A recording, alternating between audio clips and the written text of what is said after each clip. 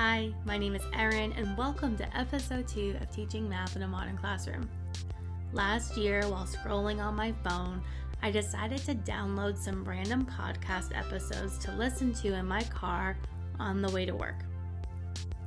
The first one I listened to was titled How to Create a Self-Paced Classroom from the Cult of Pedagogy podcast. Listening to Kareem and Jennifer talk about the Modern Classroom project gave me so many ideas for my own classroom, and my journey with becoming a Modern Classrooms project teacher began. This summer, I participated in the Virtual Summer Institute through the Modern Classrooms project. I got to work with a mentor and an amazing group of educators that helped me create my first unit using the Modern Classrooms project. Here is what happens each day in my class. In the first 5 minutes, students complete a social-emotional check-in called a Do Now. On the Do Now, students tell me how they are feeling that day, if they are on pace or not, and their goal for the day. I collect the Do Nows from students after I enter in class attendance. Students then work on their lessons. If a student is starting a new lesson, they get the note sheet from my bulletin board and they begin by watching the instructional video. The time limit for an open computer is 20 minutes. The only windows or tabs that should be open on a computer is our school's LMS and the video. Students then complete a practice assignment for the lesson, which I grade with feedback. Students are then able to complete a skills check. If they demonstrate mastery on the skills check, then they move on to the next lesson. I began Unit 1 this past week, and it's going really well.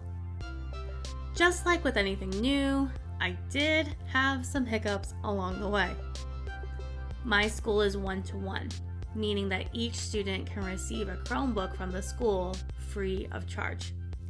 However, they just began issuing Chromebooks to students this week, if they returned their Chromebook agreement form. The majority of my students did not have a Chromebook for most of this week. To combat this, I allowed my students to use their phones to complete their videos. As you can imagine, this came with its challenges. I am using the same phone policy as Kate Gaskell. Students that are behind pace need to put their phones in my class phone holder. Students that are ahead of pace or on pace are able to keep their phones on them. I spent a lot of time this week reminding students that they could use their phones to watch the instructional videos, but they should not be on Snapchat or texting at any point during class.